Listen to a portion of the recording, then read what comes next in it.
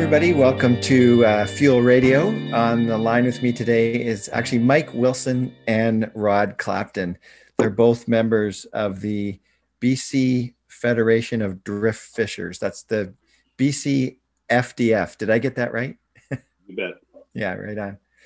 And Rod is the president of the BC Federation of Drift Fishers. And if you've been following along in the news or just know things about our environment and our rivers, fish stocks seem to be not what they once were here on the West Coast, and on the Fraser River in particular is probably what we'll mostly be focusing on today. But anyways, thank you guys for joining me today. It's great to chat with you. Pleasure to be here. It's a pleasure to be here and have somebody that actually knows what they're talking about with us today, which would be Rod Clapton. So I'm going to listen and learn right along with you, Rod. Okay. We might have some questions for you too along the way, Mike. But fair enough. So Rod, just before we get into some of the issues that we're facing, could you share with us just your background? Like how did you get into fishing in the first place? Okay. Similar to many other people, I guess, and my father got me introduced to fishing when I was very young, probably 6, 7 years old. And that continued into my teen years, where I would often pedal my bike, particularly preteen, pedal my bike down to the Patella Bridge and sit down there and drown a worm in the Fraser River. And I guess that's where the passion started. And here we are many, trust me, years later, and it's still a passion. And I guess the reality is, particularly in the last number of years, the situations we have or the problems we have now are really no different than they were 10 or 15 years ago. If anything, unfortunately, the problems have been more extreme now than they were before in relation to fish stocks, et cetera. Mm-hmm. So our organization, I'll just tell you briefly a little bit about it. We started almost 25 years ago now, and there really wasn't a voice. We call ourselves the voice of the river angler. Prior to that, there really wasn't a group per se that represented our method of angling, which we call it drift fishing. Very simply for your listeners, there's 3 types of fishing. There's stationary fishing sitting in a lawn chair beside the Fraser River. There's fly fishing, which of course is an art to itself. And there's what we call drift fishing, where as opposed to being stationary or fly fishing only, we use other gear and we wander the river or we fish from boats, etc. It's quite a distinct type of fishing. So no one was representing us. We got together a number of years ago. I should say that I was the president 25 years ago. Here I am still president. Some would suggest that there must have been a frontal lobotomy that took place somewhere in there, the fact that I am still president. So we've attempted to represent a segment of the fishery, but we're also inclusive. I mean, we have virtually from every type of fishing, we have members within our organizations, because preservation of the species is just as important as the fishing opportunity, probably even more important. Suffice to say, if we didn't have fish, don't look after a fish, we're not going to have our fisheries. Yeah. It's such a difficult balance, isn't it? You want to fish, but you have to preserve the preservation of the stock is so important as well. When you formed this group, what sort of what was the impetus towards that? What were some of the problems that created the formation of the group, or why did you form? Primarily due to the fact that there was other organizations, like to suggest perhaps a bit elitist, that felt that their method of fishing was the be all end all and everybody else should get in line with them. And that just certainly got me up in arms a little bit, and a number of other people. And that's when we decided we had to have a voice that was more inclusive of not just our type of fishing, but inclusive of all types of fishing. So that generated the formation of the BC Federation of Drift Fishers. And it seems like the need today is that someone needs to be the voice of all those groups and all those different types of people who like to fish. Very much so. And that, trust me, has been a challenge over the years. Yeah.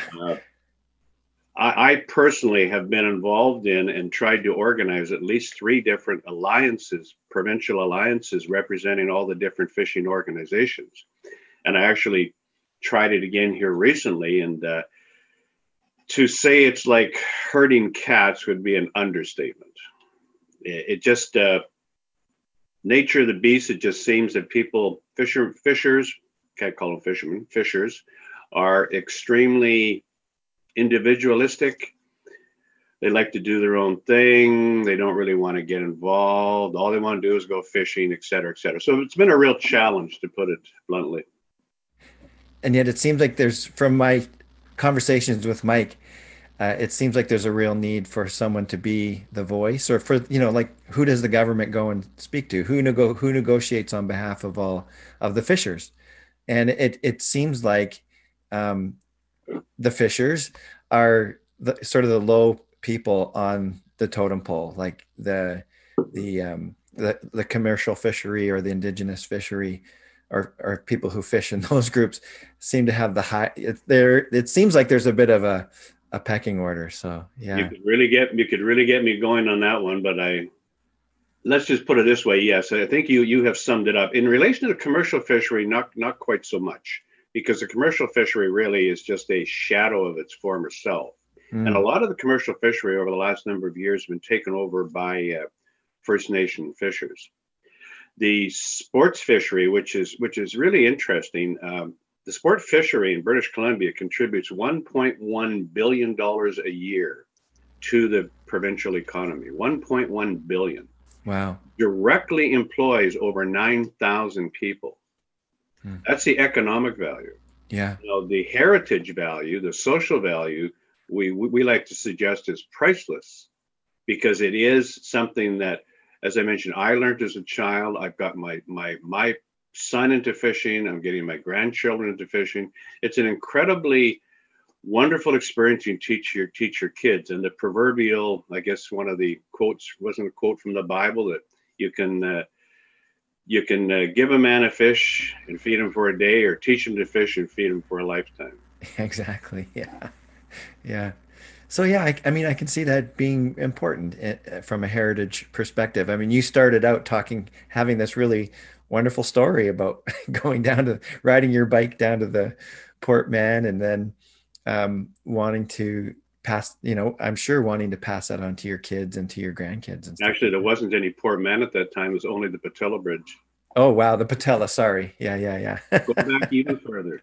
Yeah. Just getting back to your comment, Rod, regarding our pecking order priority in the eyes of the decision makers. As I mentioned, the commercial fishery is pretty well. It's not much of a priority anymore per se. Okay. Our fishery contributes, as I mentioned, tremendous dollars and tremendous social value.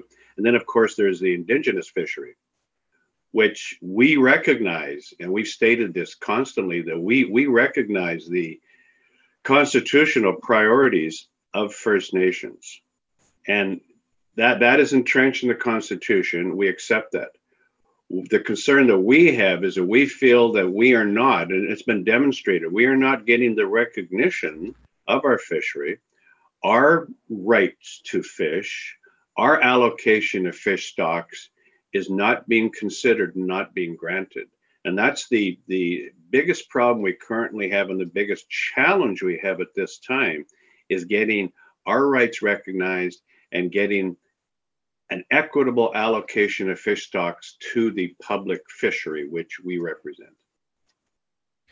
So just practically, what was it like this year and last year? Were you able to fish on the Fraser? Yeah, we're talking primarily Fraser River. Now, we are, the BCFDF is a provincial organization, but today we're talking about the Fraser River. Yeah. It's been absolutely abysmal.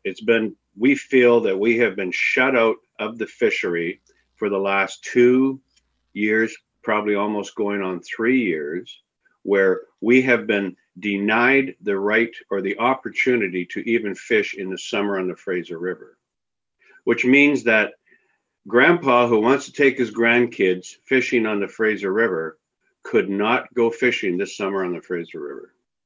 I mean, that's absolutely criminal as far as we're concerned. That is such a dereliction of responsibility on the part of, put it bluntly, DFO, Department of Fisheries and Oceans, who manage the fishery. Mm-hmm. Was it, and what's the reason given? Is it because of fish stocks and? Under the guise of fish stocks, yes. If I'm reading between the lines, you're not totally believing that one. No.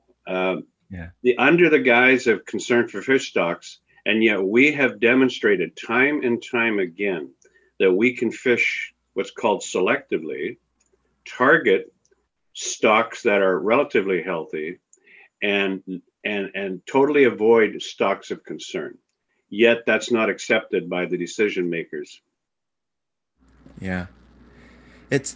I want to go back a little bit, because when you're talking about the dollar and the social value, I don't fish at all.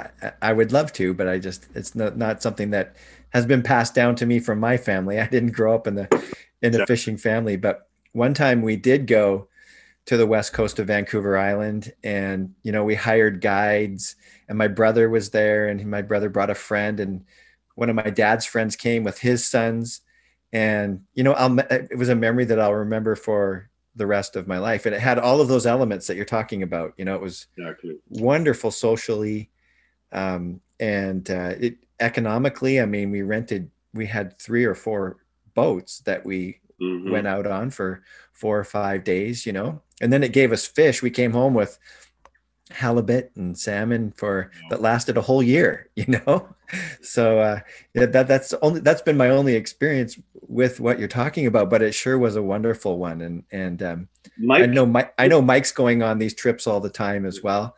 And I guess probably part of the problem is those trips are expensive. I mean, not everybody can afford to do those kinds of things.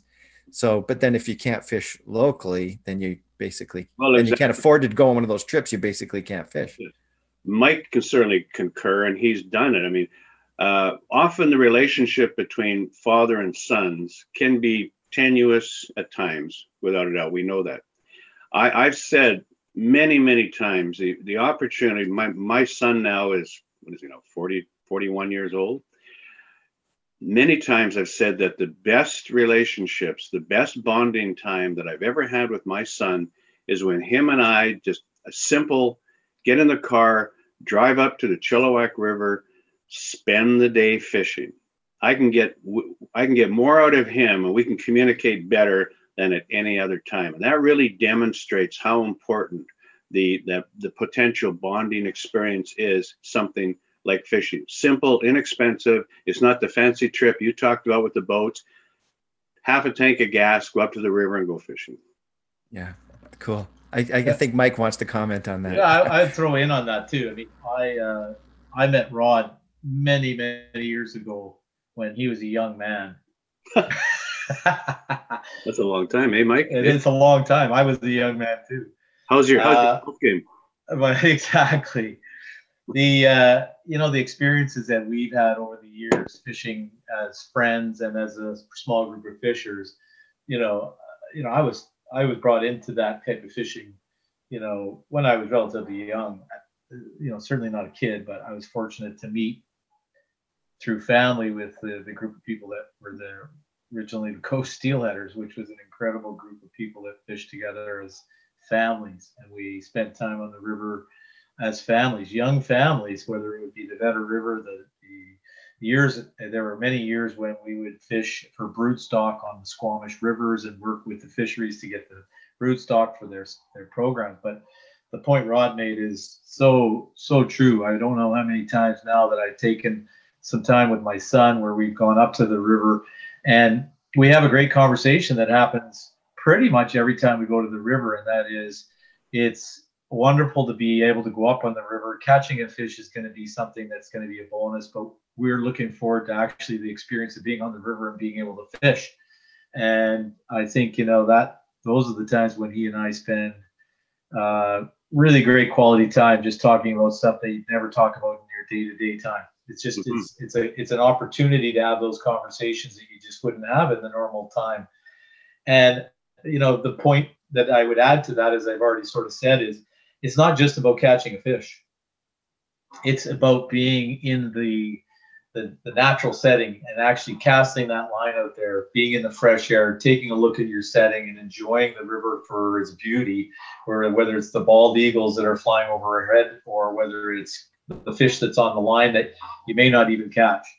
But the reality is that there's always that excitement to be up there, and then the conversation that's built along with that. We've spent many years fishing in the BC and camping and campfires and social with friends and family and lots of kids and lots of dogs and all sorts of things. So, I've been blessed to be a part of that. And Rod has always been a part of that because of the fact that that's how we met. And we've got lots of great stories, but it can't be understated how important this can be socially to be able to do that kind of thing. It's, being able to fish as opposed to having the kids that are on their phones. These are the things that we took for granted years ago. Now the kids nowadays don't realize just the beauty of some of these places, and we really want to have them out on the rivers and getting into nature and seeing the beauty of it. But you got to let them out there. We have to have the access. So I've loved it. I continue to love it. And Rod and I are never going to be good golfers, but when you're a fisherman, fishermen know how to lie about the size of their fish. You can make it whatever you want. You can't lie about your golf game, but you can lie about the fish size. So that would be my thing that I get. I totally agree with Rod, is that it's, there's one of those few places that you can actually have that great conversation that you may not have elsewhere. Yeah, awesome. So Rod, it sounds like the last few years have been really challenging, and you haven't been able to fish on the Fraser. Where do you think things are going, and is there any light at the end of the tunnel, or any solutions that you can think of? Well, we've accepted the fact, as I mentioned earlier, that it's imperative that we work with our First Nations brothers. We have made a sincere attempt over the last particular 3 to 4 years to negotiate, or negotiate's not a good word, to consult directly with a number of First Nations mans, particularly in the Fraser River, recognizing that our goals to preserve the fishery for our children and grandchildren are mirrored by their goals. Everybody wants the same thing. We want to have more fish. We want to ensure that they are there for our children and grandchildren so they can experience just what Mike and I have been talking about. Unfortunately, with the current political climate and current particular federal government, it appears there might be a little too much weighing toward one sector as opposed to another. And I'm not going to get into any more details than that, because our concern, our argument, our fight, call it what you like, is not with First Nations people. It's with the current government that fails to recognize our rights and our entitlement to an allocation to species.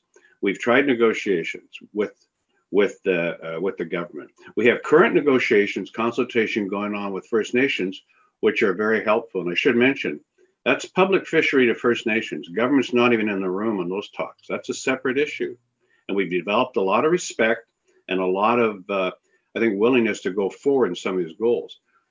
Our biggest issue is with the government. We have tried to negotiate with them. There are various advisory boards we sit on, outside think tanks, et cetera. And the reality is we are not getting very far with them. And this is coming direct from Ottawa. Some extremely good people that work for DFO locally here and in the province of BC, and they're great people. Our fight is not with them. We're not going to shoot the messenger. Our problem is with the government of the day and their failure to adequately manage the species for all Canadians. We are at the point now, particularly with what happened the last couple of years with total closures on the Fraser River and potential closures on other areas in the province. We have retained, through the public fishery, we have retained legal counsel, and we are looking at various legal options and how we're going to retain this fishery. Someday in the foreseeable future, this may make it to the Supreme Court of Canada, for the highest court of the land, to rule on our rights, our allocation, our opportunity. That's where we're at now.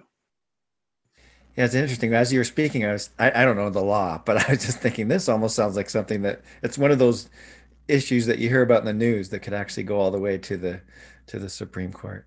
This So, has that potential, and that's yeah. probably one of the few avenues, very, very expensive avenue, but one of the few avenues left to us to ensure that my son is going to be able to take his son fishing in the future. Well, yeah, just the way you've described it, it sounds like it's an important thing for our social fabric and that sort of thing is and people being denied their rights essentially is what I hear you saying. It's, So just yeah, sorry, go ahead. I'm going to say it's really highlighted right now in our current COVID restrictions, which, of course, as we're speaking here today, are getting progressively worse, unfortunately, this pandemic. It's been recognized that outdoor recreation, fishing, great for social distancing. Usually it's family members, wear masks. We're required, obviously. I don't think you need a mask when you're standing on the river, probably out in the fresh air, but it's accepted along with other sports such as golf as acceptable in this time of pandemic restrictions. So all the more reason it should be promoted. It should not be curtailed. We should not be stopped from ability to go fishing. We should be encouraged to continue activities like that. Mike, you got any final thoughts or questions for Rod? No, I think I'm fortunate. I'm in touch with Rod on a regular basis, and as I said to you before we talked, that Rod is, he's a wealth of information and understands the dynamics of the whole thing. And I'm probably not very politically, in that loop of it. But I think the greatest point about it is, and it's, I've got grandkids too, and I think that the fight is to make sure that there's an ability for us to pass this on to the generations to come. And we're really fortunate that Rod has taken up the charge, as he said, for 25 years. It's a long haul, and I think it's not over. Hopefully we can come to some sort of clarity and some meetings of the minds at some point here. It doesn't feel sometimes like that's going to happen, but these are long struggles. And I also, I think maybe, Rod, one of the things that we could cap off with would be, how can people get involved with the BC Federation of Drift Fishers? In the previous years, we did lots of things like banquets for fundraising so that we could continue to have access to whatever it was needs-wise for us to grow the sport and protect the sport, and hopefully have privilege to fish or our rights to fish on the rivers.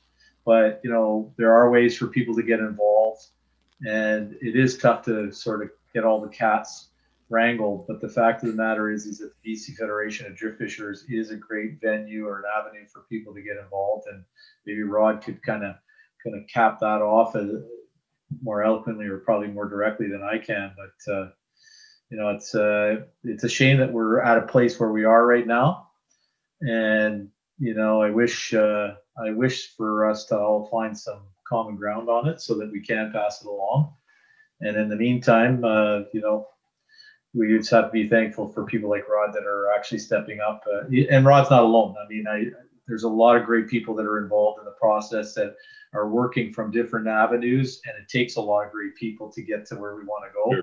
And so I'm recognizing Rod, obviously, because I do some work with Rod, but I know there's some fantastic people that are involved in different avenues. And it's not just the Fraser River. We are talking about the heritage of BC fishing. And so there's lots of fabulous rivers and stories to go along with those as far as conservation and fishing on it. But I want to thank Rod too for taking the time. I know a lot of people want to have his time for conversation. And I think just anytime we can get the information out there, it's a really, it's an important step in the process. So. Good. Yeah. I certainly concur with what you're saying, Mike, that there are a number of organizations province-wide and a lot of very, very good people that are committed to preserving our fisheries.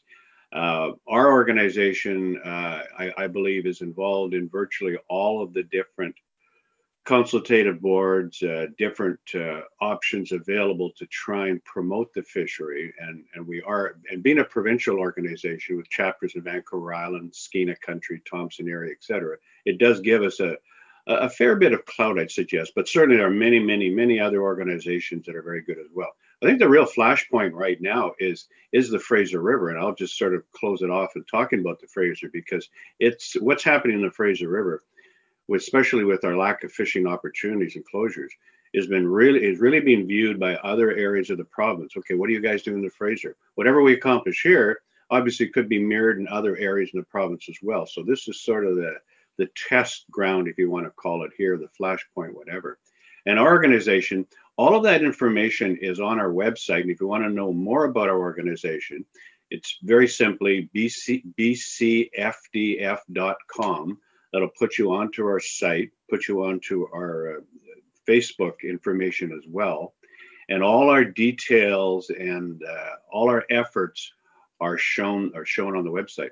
We're also affiliated, this is important, we're affiliated with the Fraser River Sport Fishing Alliance. And the BCFDF was instrumental in getting that up and running. The Fraser River Sport Fishing Alliance is, as the name implies, an alliance of organizations and individuals directly concerned about the Fraser River. And if you Google if you Google bcfdf.com or the Fraser River Sport Fishing Alliance, it'll give you a wealth of information of what's currently happening.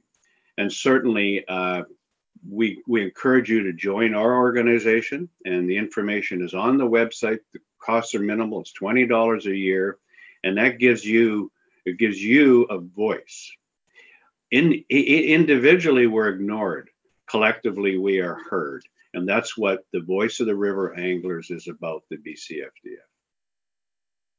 Excellent. Well, thank you guys for joining me today. If people want to look up some of those links, if you're listening on iTunes or some other platform, we'll have those links in our show notes.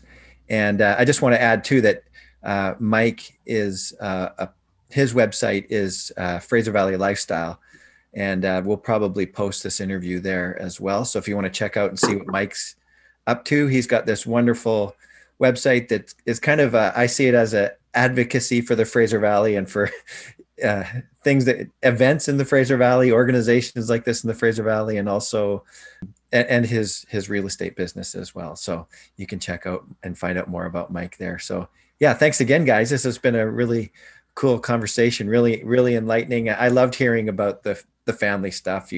That was really heartfelt stuff. I love that. So yeah, thank you. Thanks for both of you. Thanks, Rod, for coming out, and Rod for taking the time to set this up for our interview wise. And yeah, I mean, again, anytime we can advance what's good for the future, it's a great thing. And that's what that Fraser Valley Lifestyle is about. It's, how can we make this better for everybody? Perfect. Nice meeting you, Rod, and Mike, we'll see you on the river, Yes, I will make sure I keep you in the loop when I find that. If you find the secret hiding spot, you let me know, and vice versa. No more secrets anymore. No more secrets. Thanks, guys. Okay, guys. Thank you. Take care. Okay, bye-bye.